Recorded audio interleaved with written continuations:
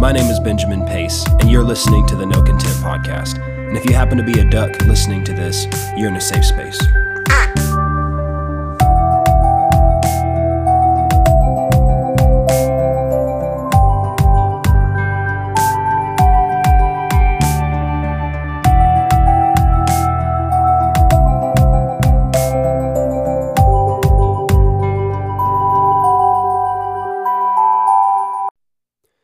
Well, I finally mustered up the courage to press play on this podcast series that I'm about to get into today and over the next few weeks. And this is something that I have been sitting on, I have been meditating on, I've been waiting on the Lord about for a while. And I'm not talking like this to try and hype up something or to try and oversell something.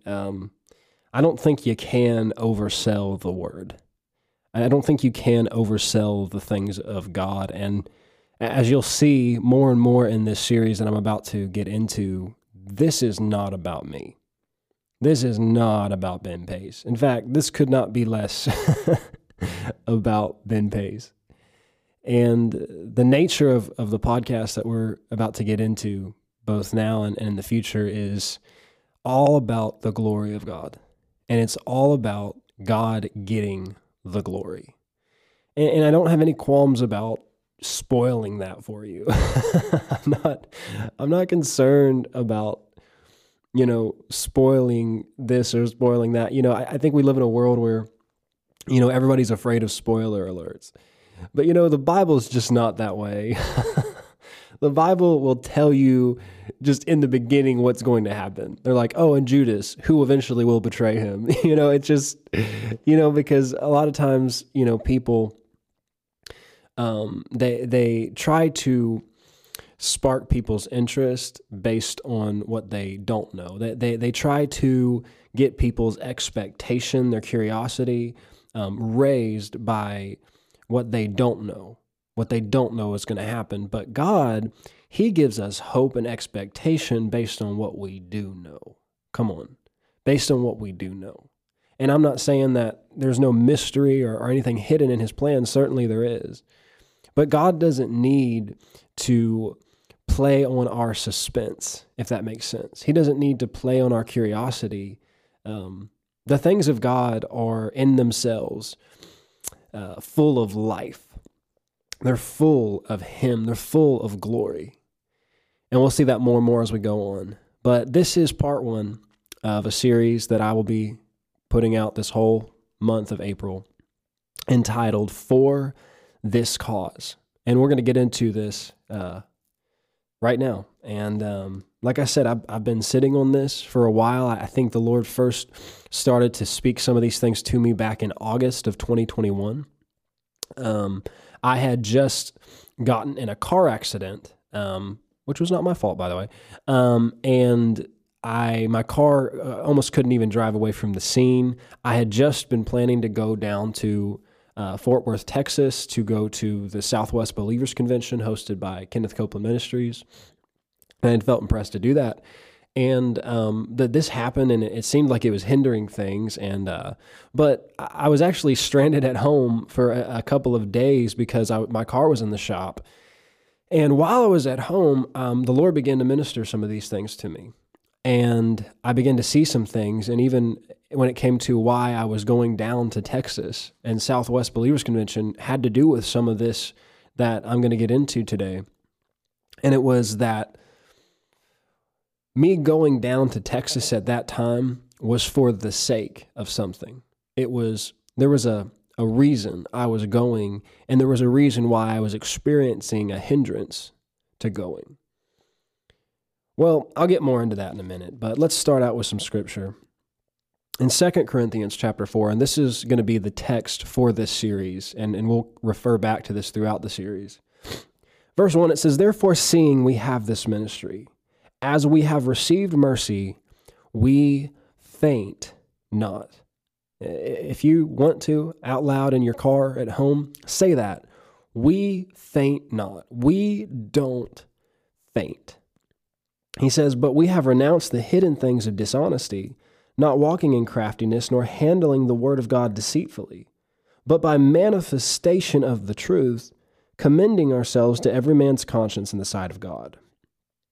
But if our gospel be hid, it is hid to them that are lost, in whom the God of this world has blinded the minds of them which believe not, lest the light of the glorious gospel of Christ, who is the image of God, should shine unto them. For we preach not ourselves." Again, I want to highlight that to you. Paul said, we are not preaching ourselves. What does that mean? It means we're not preaching Paul. We're not preaching Barnabas. We're not preaching Peter. I'm not preaching Ben Pace to you. I'm not preaching Kenneth Copeland to you. I love Kenneth Copeland, but I'm not preaching him to you. I'm not preaching any minister to you. I'm not preaching. He said, we're not preaching ourselves as ministers. He said, but Christ Jesus, the Lord. Now, this is going to be the cornerstone of this whole podcast series, bringing it back to Jesus. Bringing it back to Jesus. We are not preaching ourselves. I am not proclaiming my own agenda. I am called to preach Jesus. He said, "For God, who commanded the light to shine out of darkness, has shined in our hearts to give the light of the knowledge of the glory of God in the face of Jesus Christ." Now, man, this is like, you know how in the Avengers, in the first Captain America, they're handling the Tesseract, but they have no idea what it is or what it's capable of or where it came from. And they see it, they can tell it's powerful, but they don't really know. That's what this verse is right here for a lot of people. It's powerful. There's something to it, but we don't understand the depths of it just yet. And I don't think I'll even come close to exhausting the depths of it by the time this series is over. But man, there's something in this verse. There's some things we're going to get to before it's all done. Stay hooked. If you listen to the No Content podcast, if you're a regular listener, stay hooked. If you are new to the podcast, hey, this is a great time to start listening, not because of me, not because there's anything significant about the name No Contempt, but because there is some glory here. And I say that with all humility because I believe that the heart of this is to preach Jesus. And where Jesus is exalted, where Jesus is preached, there is a manifestation of the glory of God. He said it's the light of the knowledge of the glory of God in the face of Jesus Christ. Now, we're going to come back to that. But watch this part. This is what we're going to focus on in this particular podcast. We have this treasure in earthen vessels. What treasure? The glory of God. We have this treasure in earthen vessels, that the excellency of the power may be of God and not of us. Again, of God, not of man. It's not of us. It's not of me. It's of God. Watch what he says here. We are troubled on every side, yet not distressed. We are perplexed, but not in despair. We are persecuted, but not forsaken. We are cast down, but not destroyed. Other translations say, we are pressed on every side. We are pressured on every side. It's like something's coming against us on every front. It feels like there's just this pressure contracting. You know, the Bible says, in the podcast before this, The Narrow Road, I talked about how the Bible says that the road to life is narrow and it's contracted by pressure. There is pressure that comes against Christians. There is pressure that comes against Christianity. There is pressure that comes against the church. And it's because of what's on the inside of them. The pressure that comes against them, the persecution, it comes because of this treasure that we have in earthen vessels. I'll say this just in the beginning. Satan is not afraid of your opinions. He's not even afraid of your values. Uh-oh, we're already in it. Now, don't misunderstand me. Your values are important and they're good because of what they represent. But hear what I'm saying. It's not your values that Satan is afraid of. It's what they represent. He's afraid of the treasure that you have in earthen vessels. He's afraid of the treasure that's on the inside of you, because if he can separate the values from the treasure that's on the inside of you, then those values really have no power. They're just good habits. They're just, good humanitarianism, but they're not glory. Satan's not afraid of good ethics. He's afraid of the glory. And there's pressure that comes on anybody who gets a revelation of what's on the inside of them and begins to seek the manifestation of that. And begins to seek it not for their own sake, not to preach themselves, not to show how strong they are, but that the power may be of God and not of us. What is that? That is manifesting the glory for the purpose of giving God the glory. Keep reading with me. He says, we're always bearing about in the body the dying of the Lord Jesus, that the life also of Jesus might be manifest in our body.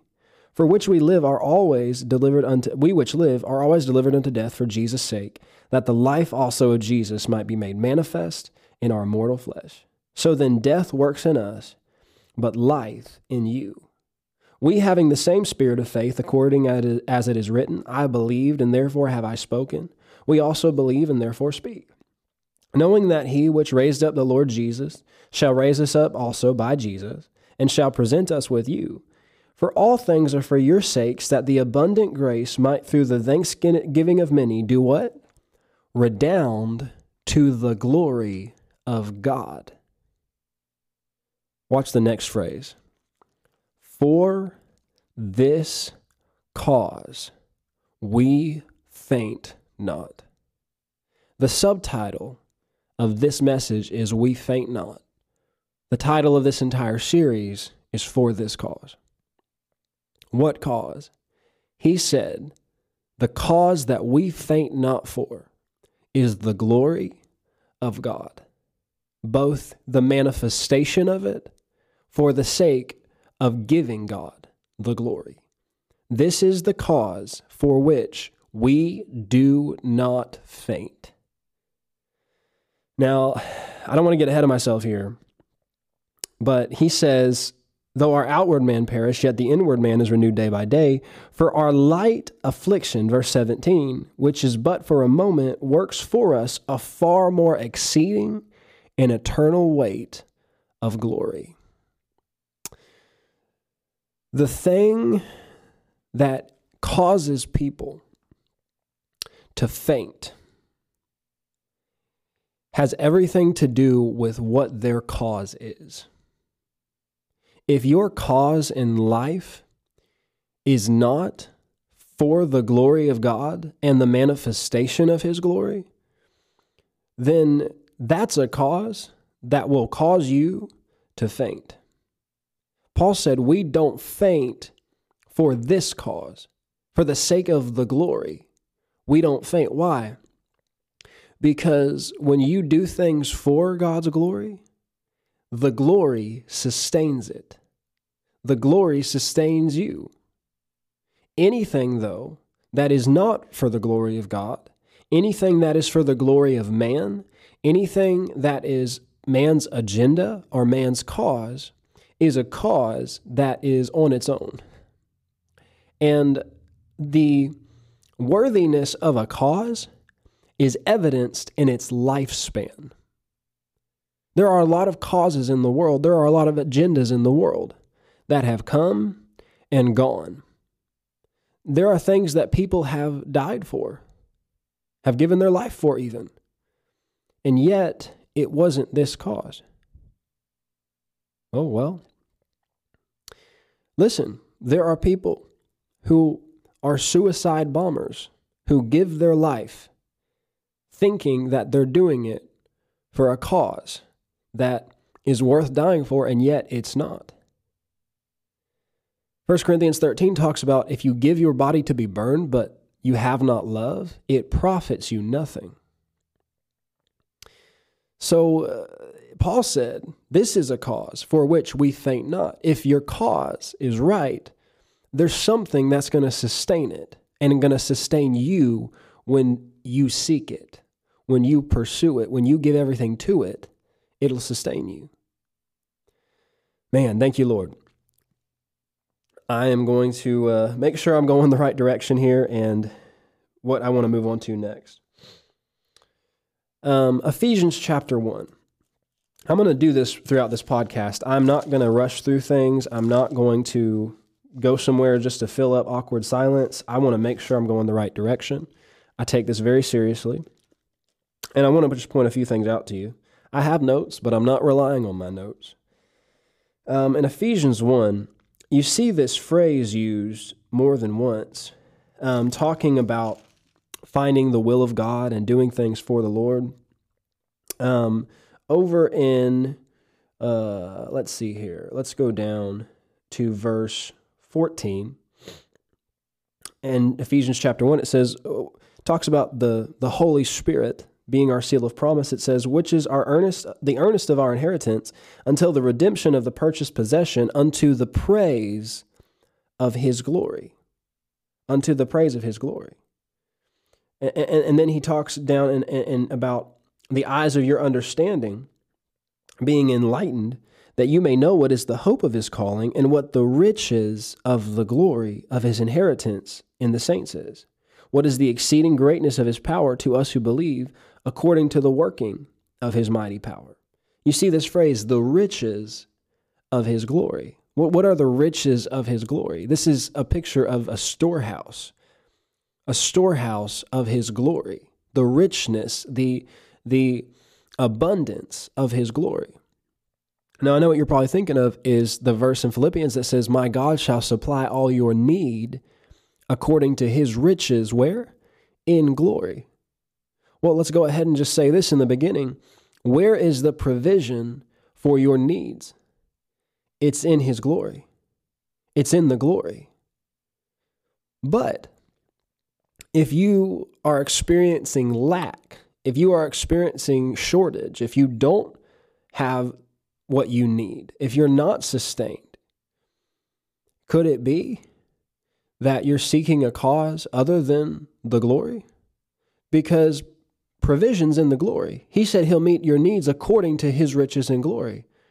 But what if you're living for another cause? Then is the glory going to sustain another cause? No, it's not. Now, we'll get more and more into some of these things, and there's a lot to unpack here. We're just 17 minutes in. But you see this phrase come up over and over again in the scriptures, the praise of his glory. You see it again in Philippians. You see it in Ephesians. This term, the praise of his glory. You see it in Colossians, I believe. And then over in Ephesians chapter 3, verse 16, watch this. He says this in verse 13, wherefore I desire that you faint not at my tribulations for you, which is your glory. For this cause, you see this phrase again, for this cause, I bow my knees unto the Father of our Lord Jesus Christ, of whom the whole family in heaven and earth is named, that he would grant you according to the riches of his glory, to be strengthened with might by his Spirit in the inner man. He goes on to talk about being rooted in the love of God and comprehending the love, because that's a big part of what we're going to get into. And down in verse 20, he says, now unto him that is able to do exceeding abundantly, above all that we ask or think, according to the power that works in us. What is the power? The glory, the riches of his glory.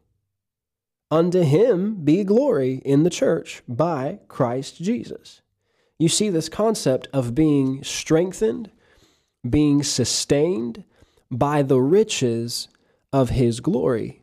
But you see what's in connection over and over again with that is this phrase, for this cause.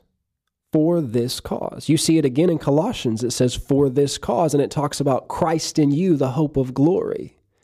You see this over and over again, that in the New Testament it says, for this cause, and it goes on to talk about what's on the inside of you. It talks about glory, and it talks about Jesus. Again, you see it in Colossians 1. He said, him we preach, Christ in you, the hope of glory. This over and over again, you see the glory and connection to the person of Jesus. This is the cause for which we faint not. This is the cause. And the glory has a sustaining nature to it.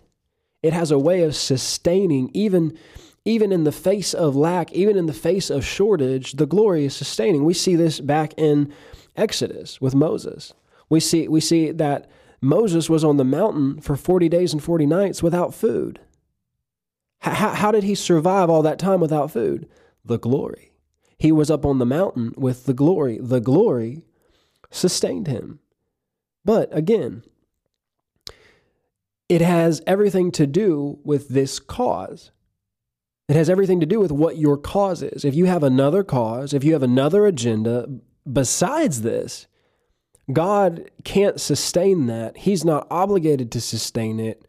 If it's not for His glory is not going to underwrite it.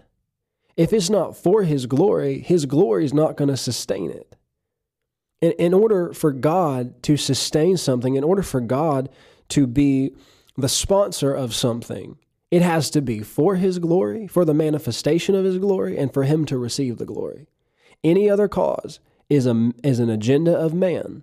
And it doesn't matter how good it sounds, it doesn't matter how many scriptures get quoted. If it's an agenda of man, if it's not for the glory of God, He cannot and will not sustain it. Do you see this already? We're only 20 minutes in. Praise God. And here's the thing. Satan has no weapon against the glory of God when it's in manifestation. He has absolutely no weapon against it. When the glory is in manifestation, Satan can't stop it. He can't hinder it. He can't fight it. But you know what Satan can do? He can distract the children of God, the people of God, from that cause, watch this, with other causes, with other agendas. He can distract the church with other agendas, other causes, because the only thing that's going to hinder the manifestation of the glory is people seeking other things. And Satan is crafty. You hear people say things like, well, Satan is stupid. Well, that's true in the sense of you have to be stupid to think you can go against God and win. I mean, that's the definition of stupid. Sure, I'll grant you that. But we got to be careful about thinking that Satan is not intelligent. Satan is very intelligent, and he's very crafty, and he's very subtle about how he gets people to be distracted with other causes, with other things. How subtle he is. 2 Corinthians 2:11 says, we are not ignorant of his devices. He's very subtle. He's very crafty. And he will introduce a cause to man and make it sound good. He'll make it so that it appeals to man, whether individually or collectively. But he will sow tares among good wheat of man's agenda and man seeking his own glory, man preaching himself, putting his own thing, inserting his own thing into it. Why? Because that's what the enemy did. The enemy had his own agenda that was against God's and tried to push his own agenda and tried to take authority and tried to take the place of power to push his agenda. And that's the very nature of the devil, and he wants to reproduce that. Why? Because the glory of God means he doesn't get glory. And he has no weapon against the manifested presence and power of God. Now let's define that really quick. What is the glory? Well, the definition of glory is heavy with everything good. But even more so, if we get more into this as we go along, the glory is who God is. It's the essence of who he is. It's referred to later on as the face of God. Now that's just some deep stuff that we'll get into more and more. But it's his face. The glory, Moses asked God, he said, show me your glory. And God said, no man shall see my face and live. You can't see my face. But what did we just read in 2 Corinthians chapter 4? that he has given the light of the knowledge of the glory of God in the face of Jesus Christ. It's who he is. It's his essence. It's his power. It's his face. And giving God the glory is how we get a manifestation of his glory. And let me tell you this. Jesus talked about people that seek their own thing and do their own thing and say their own words. And listen, if you seek your own glory, all you're going to get is a manifestation of yourself. If you seek the glory of another man, a manifestation of that man is all you're going to get. Listen, if I got on this podcast and tried to get glory for Ben Pace, all you would get is a manifestation of Ben Pace. Well, guess what? A manifestation of Ben Pace isn't going to help you. It's not going to heal you. It's not going to provide for your needs. It's not going to do anything for your spirit. Why? Because that's flesh. I'm just a man. Oh, but I have this treasure in earthen vessels, that the excellency of the power may be of God and not of Ben Pace. Thank you, Jesus. Praise the Lord. Now, let's go to Romans chapter 8 for just a moment. And we'll come back to Romans 8 in a later time. But let's meander on over there and see a few things that are said about this subject, about the glory. And starting in about verse 16, it says, "The Spirit himself bears witness with our spirit that we are the children of God, and if children, then heirs, heirs of God and joint heirs with Christ, if so be that we suffer with him." Now, this is just a foreshadowing of another podcast in this series that we're going to do, talking about some of these things. But he said, if we suffer with him, we may also be glorified together with him. That's the manifestation of the glory in us and on us. Now, this does not mean that God is giving us his glory. He doesn't share his glory, but he will manifest it in us when we give him the glory. We get to partake in it. We get to enjoy his glory when we seek his glory. And the more you seek his glory, the more of it you'll get. And it will sustain you. It'll sustain you in what you're doing. It'll sustain you in where you're going. It'll provide for you. It will strengthen you. It'll feed you. It'll heal you, whatever it takes. But is it your cause? Is the glory your cause? Or is there another cause? That sounds good. Oh, maybe there's some scriptures attached to it. Maybe there's a Jesus fish on it. But is it for God's glory? That's going to determine whether or not God can sustain it. He said that you be glorified together. Verse 18, "For I reckon that the sufferings of this present time are not worthy to be compared with the glory which shall be revealed in us." You see this, we saw this in 2 Corinthians, that it's working an exceeding and eternal weight of glory, this light affliction.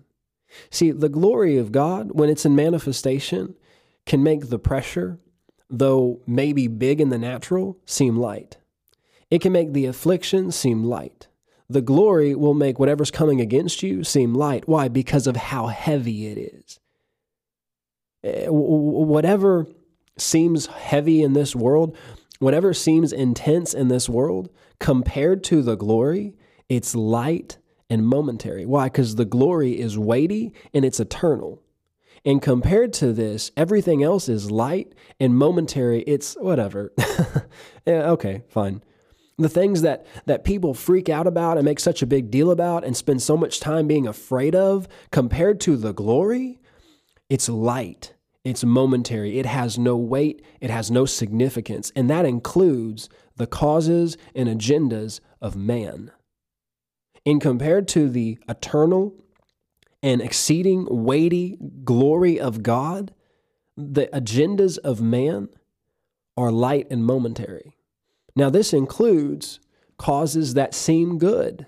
This includes agendas that sound good, but at the heart and at the core, they're not for this cause.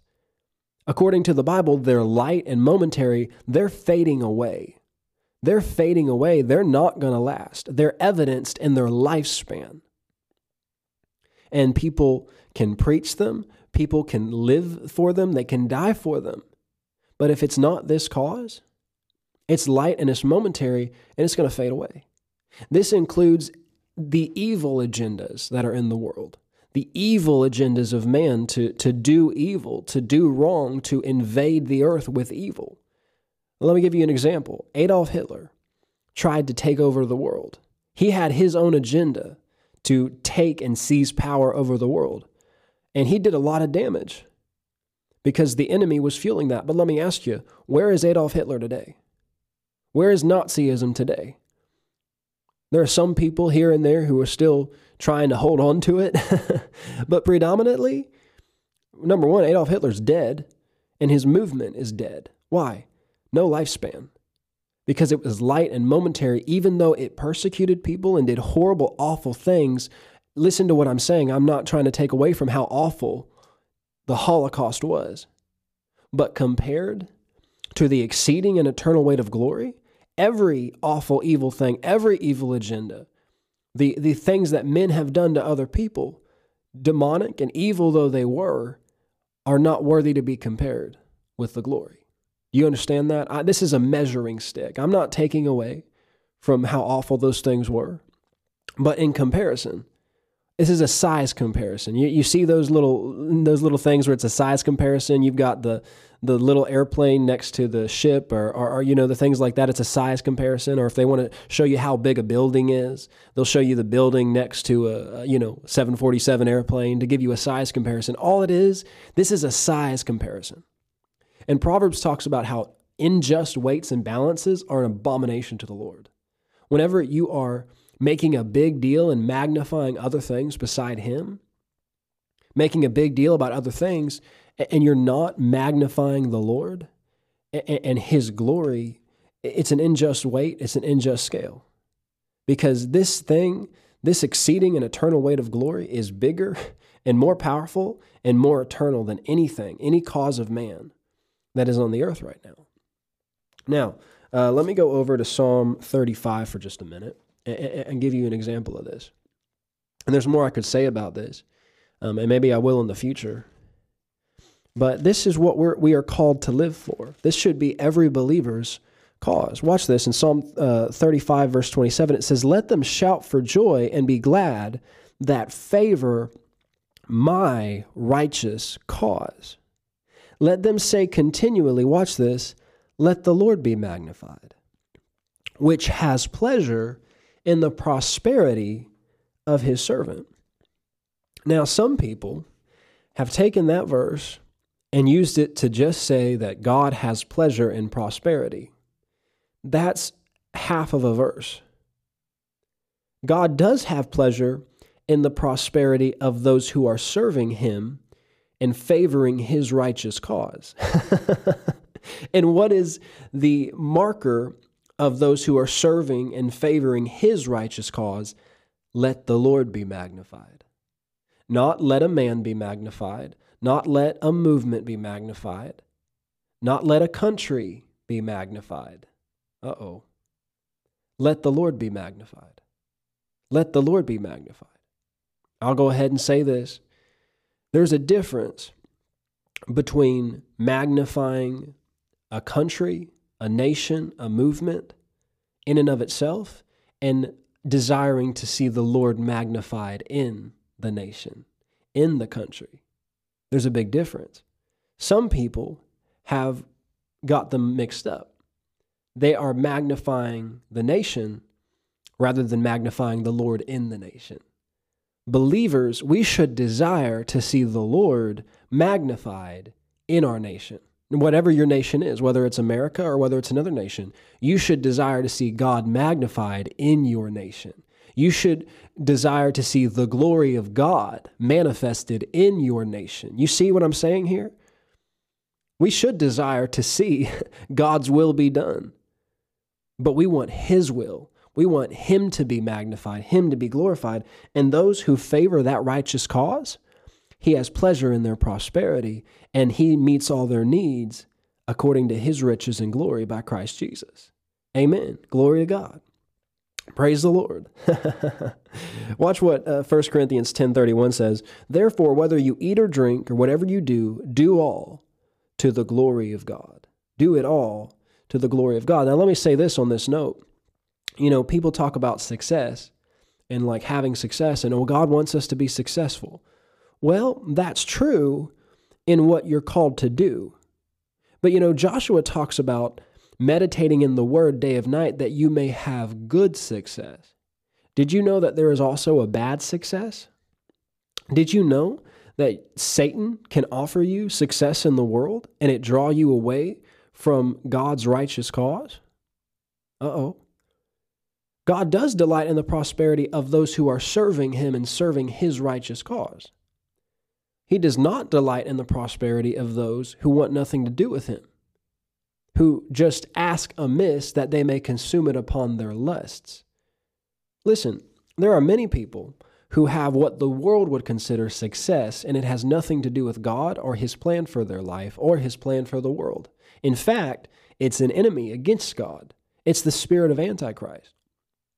And one of the first temptations, or one of the main temptations, I should say, that Satan tempted Jesus with was earthly success. And people say, well, God will give you a vision of victory, but Satan will give you a vision of defeat. That's true. But you also have to understand this. Satan will also give you an illusion of success doing something other than what God has called you to do. And if you listen to God, God will say, hey, if you go down that road, you'll fail. Why? Because he's trying to help you avoid the wrong road. So yes, God will give you a vision of victory doing what he's called you to do. But Satan can play both sides of that coin. He did it with Jesus. He's done it with many others. He can try to get people to have a vision, an illusion of success doing something other than what God has called them to do. But guess what? The glory is not sustaining it. And therefore, they have to be reliant on crutches and the world to get them through the day. That's why they're depressed. That's why they're suicidal. That's why they can't stand to live half the time, because they have what the world would call success, but they'd have nothing on the inside of them. You see that? They have no treasure on the inside of them sustaining them. But see, when you have the glory of God sustaining you, when you have this treasure in earthen vessels sustaining you, you may not always have things in the natural, but you're okay. Why? Because it's light and momentary. You see what I'm saying? It's light and momentary because hey, God supplies all my need according to his riches and glory by Christ Jesus. I'm going to be okay. I'm going to be better than okay. He's going to do exceeding abundantly above all that I could ask or think. And this doesn't bother me. This light and momentary affliction, this light thing trying to come against me, I'm not worried about it. Why? Because I've got an exceeding and eternal weight of glory.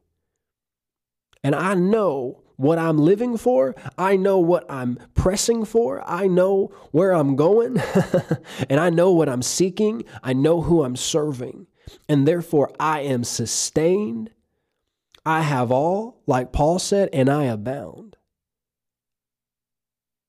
He said, I know the secret of having little and having much. Why? I can do all things through Christ who strengthens me. I'm okay. I'm not worried about my bank account being low right now. Why? Because I know who my source is. I know who's sustaining me if I'm doing his righteous cause. That's the thing, though. Are you doing his righteous cause? Are you about his business, or are you about your own business? See, Jesus said, my meat, my satisfaction is to do the will of him who sent me and to accomplish his work. Are you doing his business? Are you about your Father's business? Or are you more concerned about the agendas of man? This has everything to do with God's ability to keep you and sustain you the way that he wants to. Now, if you're not in God's perfect will, he'll help you as much as he can. He'll help you along, but there's something on the inside. You see, there's something on the inside that's missing. There's a lack of satisfaction on the inside. Why? Because it's that treasure in earthen vessels that's trying to get out. It's like, I want to be manifested. I'm in here, but I can't support what you're doing. I can't support this cause. I can't support this thing. And I'm sitting here, I'm available, but I need you to line up. I need you to get aligned with my righteous cause so I can manifest my glory in your life and do what I want to do in your life. Oh, there's so much more. There's an exceeding and eternal weight of glory. It's so far beyond this flesh and blood cage. But you've got to align your will with his will. You've got to seek his righteous cause. For this cause, we faint not. Let me say this to you. We should live in such a way that, number one, promotes the glory of God. And number two, protects the glory of God. We have this treasure in earthen vessels. It's kind of like a woman who's expecting a child. She has to be careful about what she intakes, what she eats. She can't just do whatever she wants. She can't just drink or eat whatever she wants. She has to be aware of what's on the inside. We have to protect that glory. Amen? Now, let's see here. Let's go to Isaiah 40, verse 29. We're getting close here. Isaiah 40, verse 29. The Lord's helping me. Praise the Lord. Thank you, Jesus. Isaiah 40. And we might visit another verse in Isaiah here while we're in the neighborhood. Just stop on by. Let's see here. In verse 29, what does it say? He gives power to the faint, and to them that have no might he increases strength. Even the youth shall faint and be weary, and the young men shall utterly fall. But they that wait upon the Lord shall renew their strength. They shall mount up with wings as eagles. They shall run and not be weary. They shall walk and not faint. What did we read in 2 Corinthians chapter 4? The inward man is renewed day by day. Why? Because the glory, this treasure in earthen vessels, finally can do its job.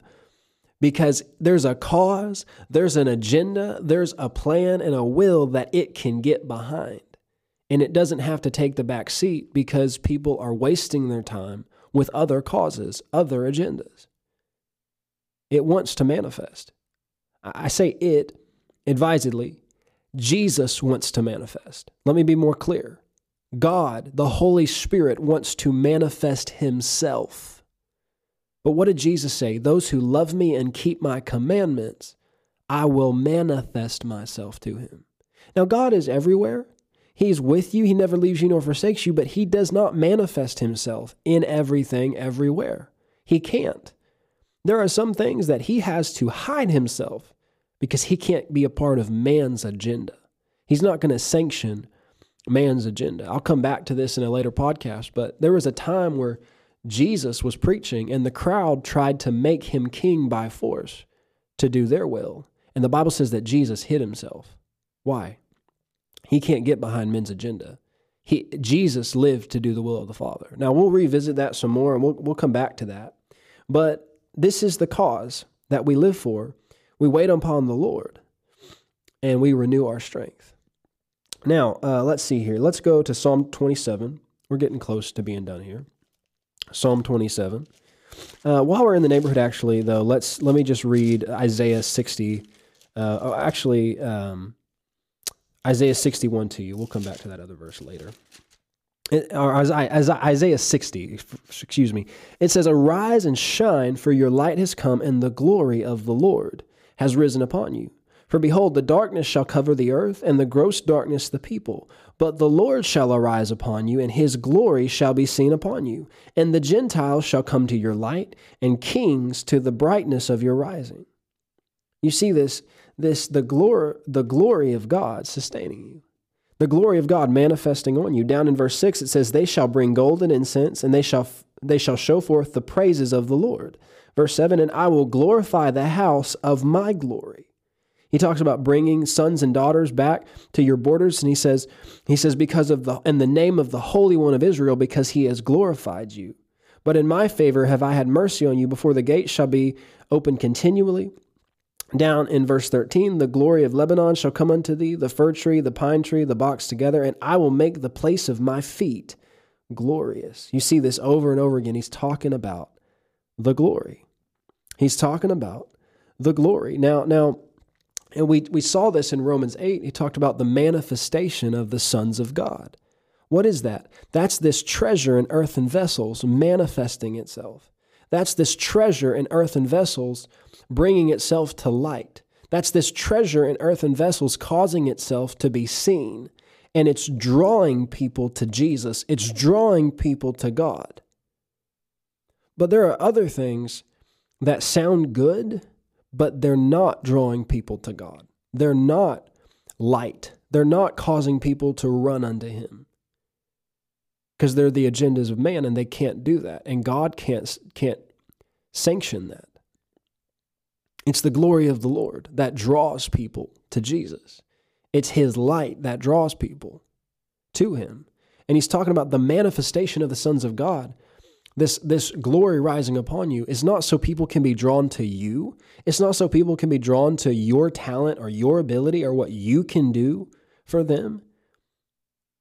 It's not about that. In fact, if people have their eyes on a man too much or a woman too much, that'll hinder the agenda of God, because man can only do so much. People are supposed to be drawn to the church so we can give them over to God, so that we can direct them over to the one who can change them from the inside out.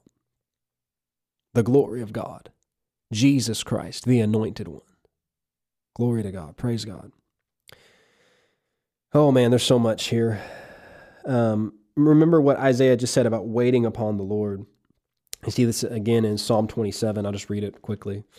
And then we have one more place we're going to get to, I believe, before this is over. Thank you, Lord. Psalm 27. Remember that the glory is heavy with everything good.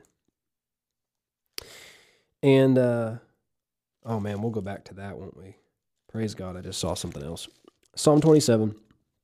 It says, one thing I have desired of the Lord.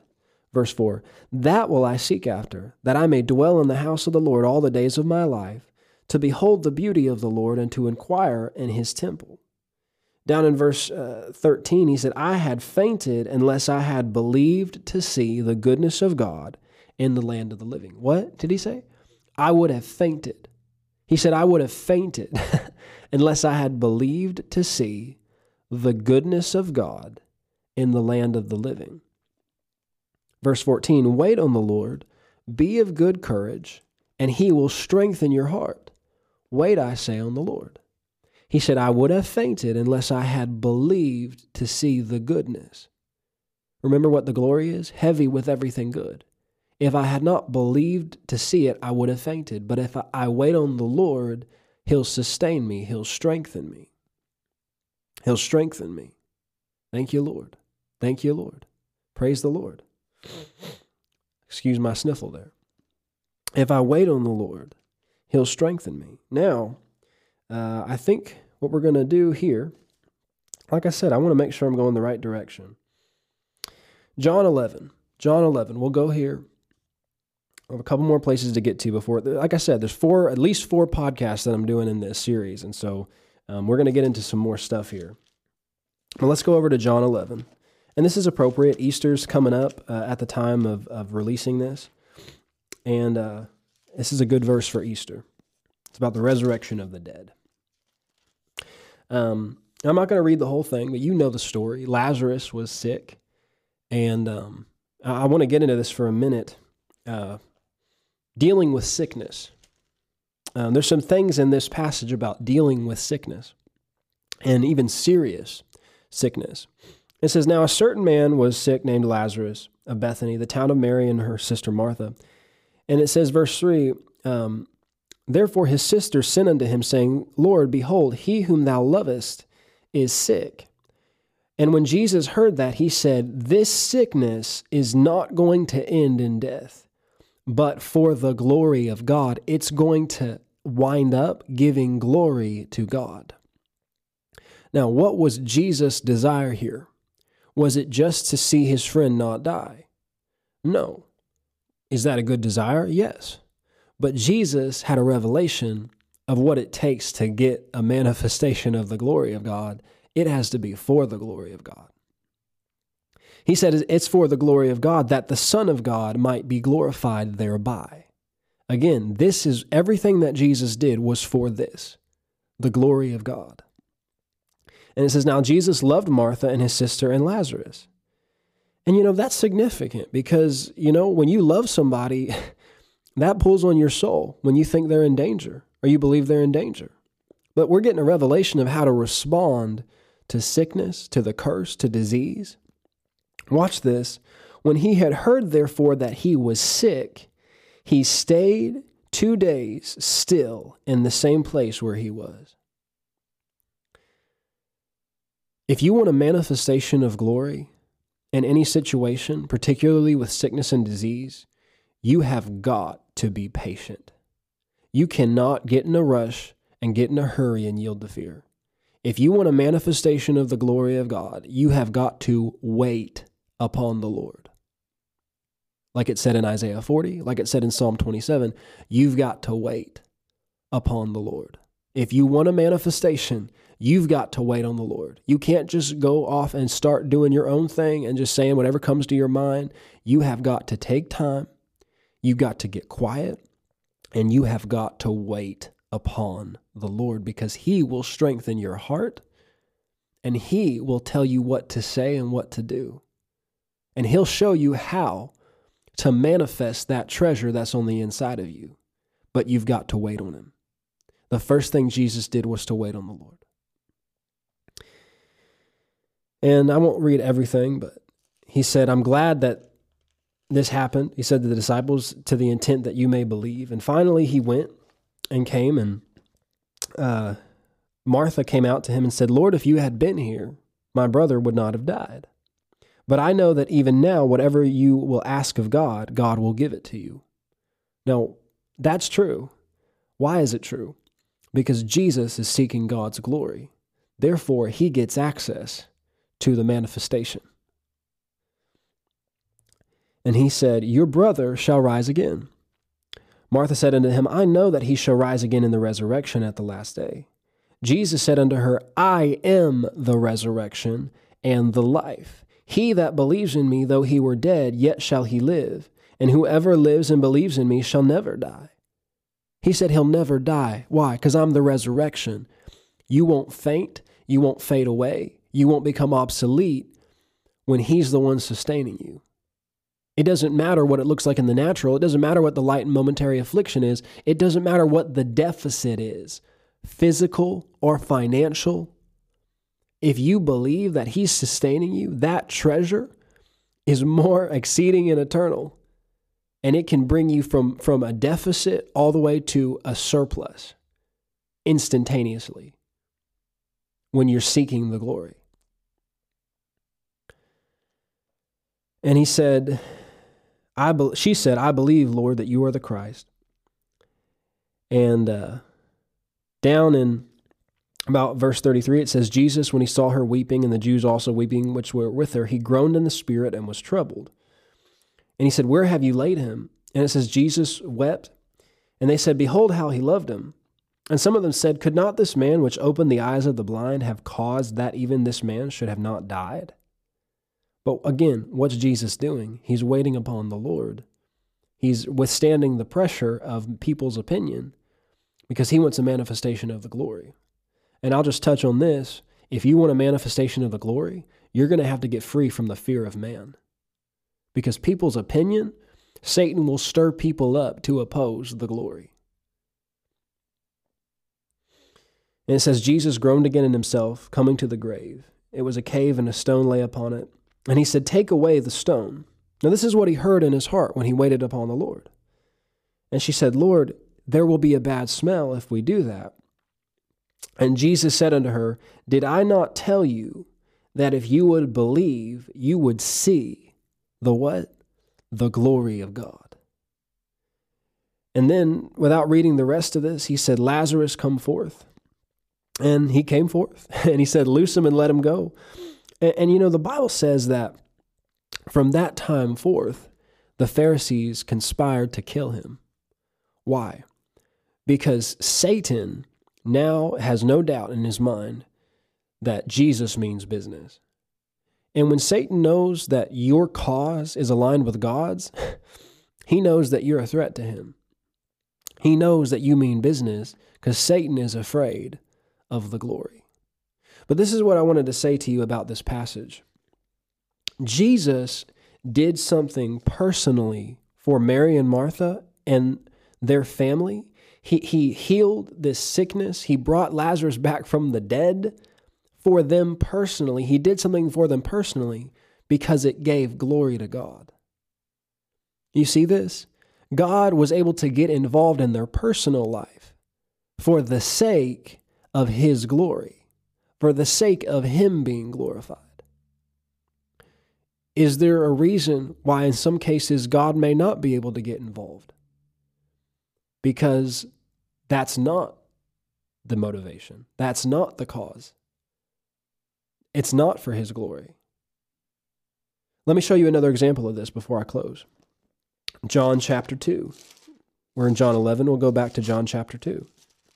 We see another example of this. John chapter 2, wedding of Cana. You've heard it. And the third day there was a marriage in Cana of Galilee, and the mother of Jesus was there.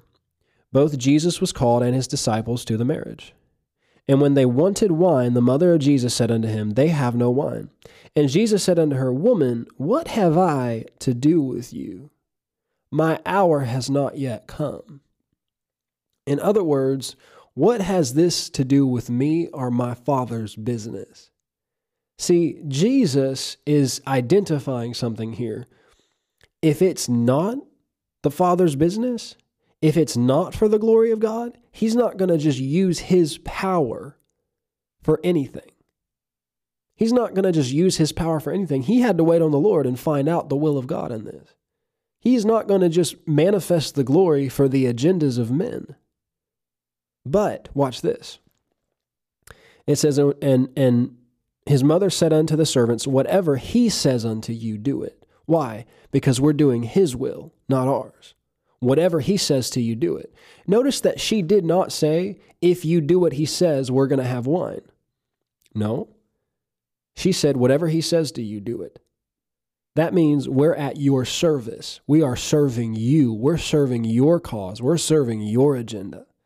We're giving up our agenda. We're giving up our thing. We're here to serve you, God. We're here to serve you, Jesus. And watch what happened as a result. There were set there 6 water pots of stone, after the manner of the purifying of the Jews, containing 2 or 3 firkins apiece. And Jesus said unto them, Fill the water pots with water. And they filled them up to the brim. And he said unto them, Draw out now and bear unto the governor of the feast. And they did. And the water, it says, was turned into wine.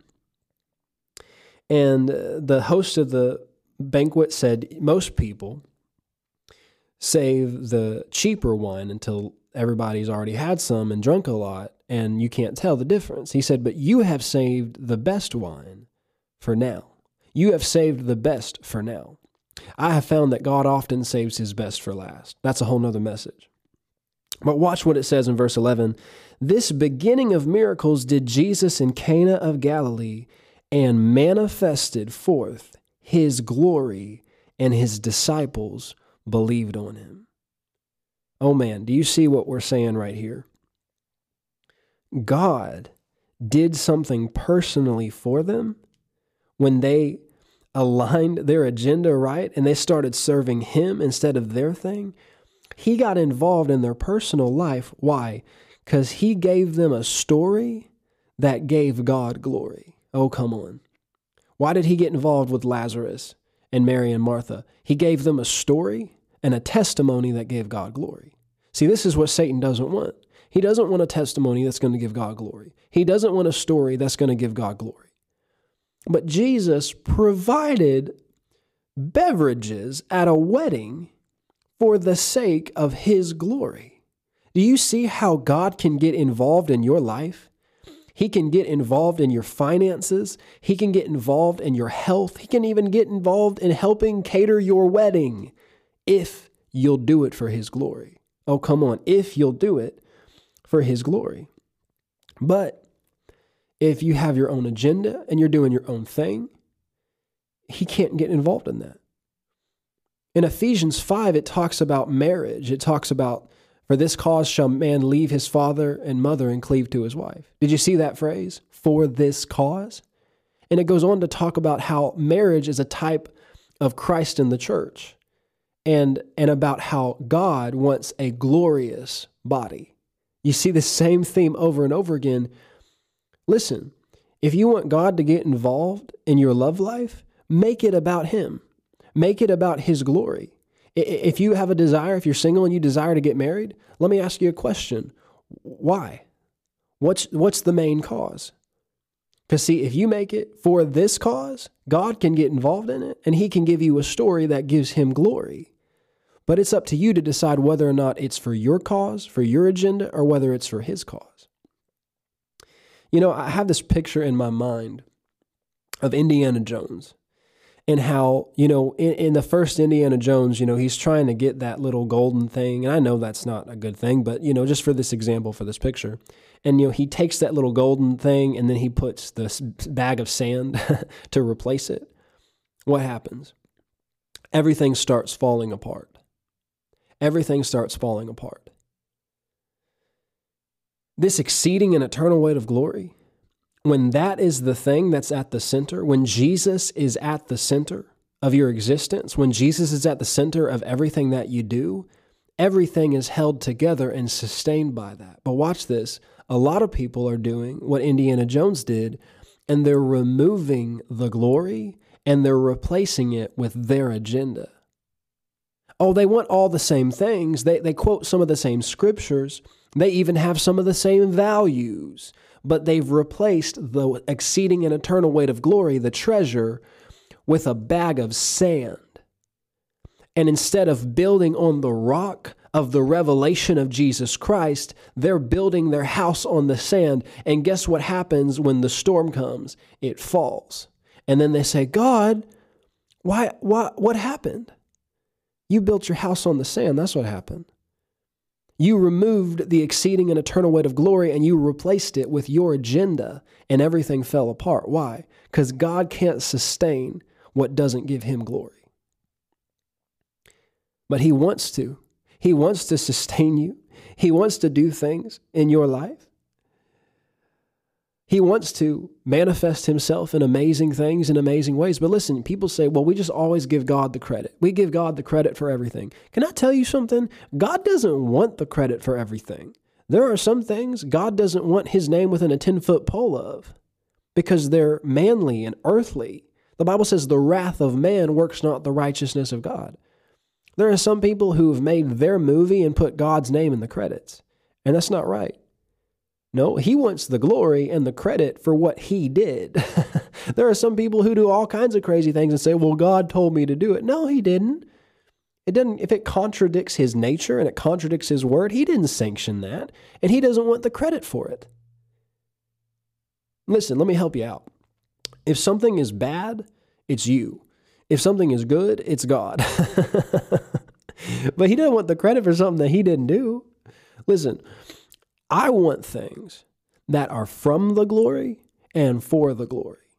I want testimonies that came from a manifestation of the glory for the glory of God, for his sake.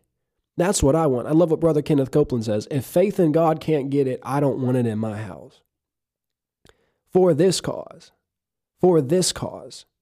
Impressing people is not a worthy cause.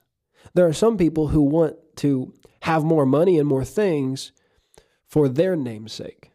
There are some people who want to have more things and more ability for their name's sake because it hurts their pride to not have it, but that's not a worthy cause. If you want God to meet all your needs according to his riches and glory, it's got to be for his glory. It's got to be for his name's sake, for his sake, and for the sake of the gospel. Amen. Glory to God. Let me read this last scripture to you, and I'll close for now. Romans 4:20 through 21. It's talking about Abraham and the promise that he received from God to give him a son. Notice that this was the desire of Abraham's heart. And yet, watch this, he did not waver. Another translation says he did not faint at the promise of God through unbelief, but was strengthened in faith, doing what?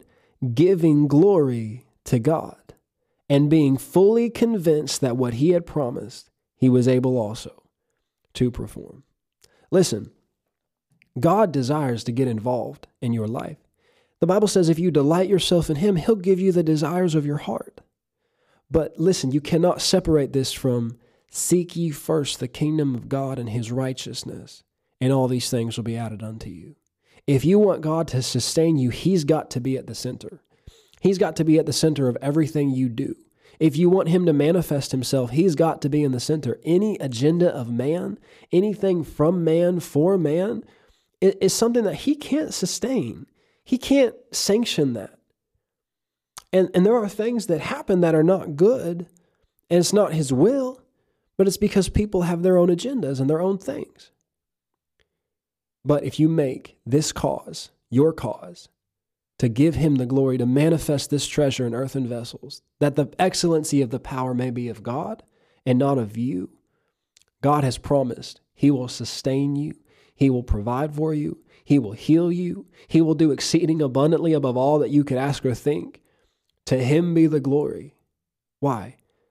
He wants to give you a story that gives him glory so that other people can see, other people will be drawn to him, and so that he can help them too. Because if you just do things for your glory, that's not going to help anybody. That's not going to do anything for anybody. But if you always point it back to him, if you say, Lord, I know I have this treasure in earthen vessels, but I'm doing it for your glory. I'm doing it for your cause because I want other people to see you. I want to direct other people to Jesus. I want them to know Christ in me, the hope of glory. This has been the No Content Podcast. This is part 1 of a series called For This Cause. I pray that this blessed you today. I will talk to you the next time you click play. Thanks again for listening to the No Content Podcast. Remember that Jesus loves you, he loves everyone else, and please don't forget to feed the ducks.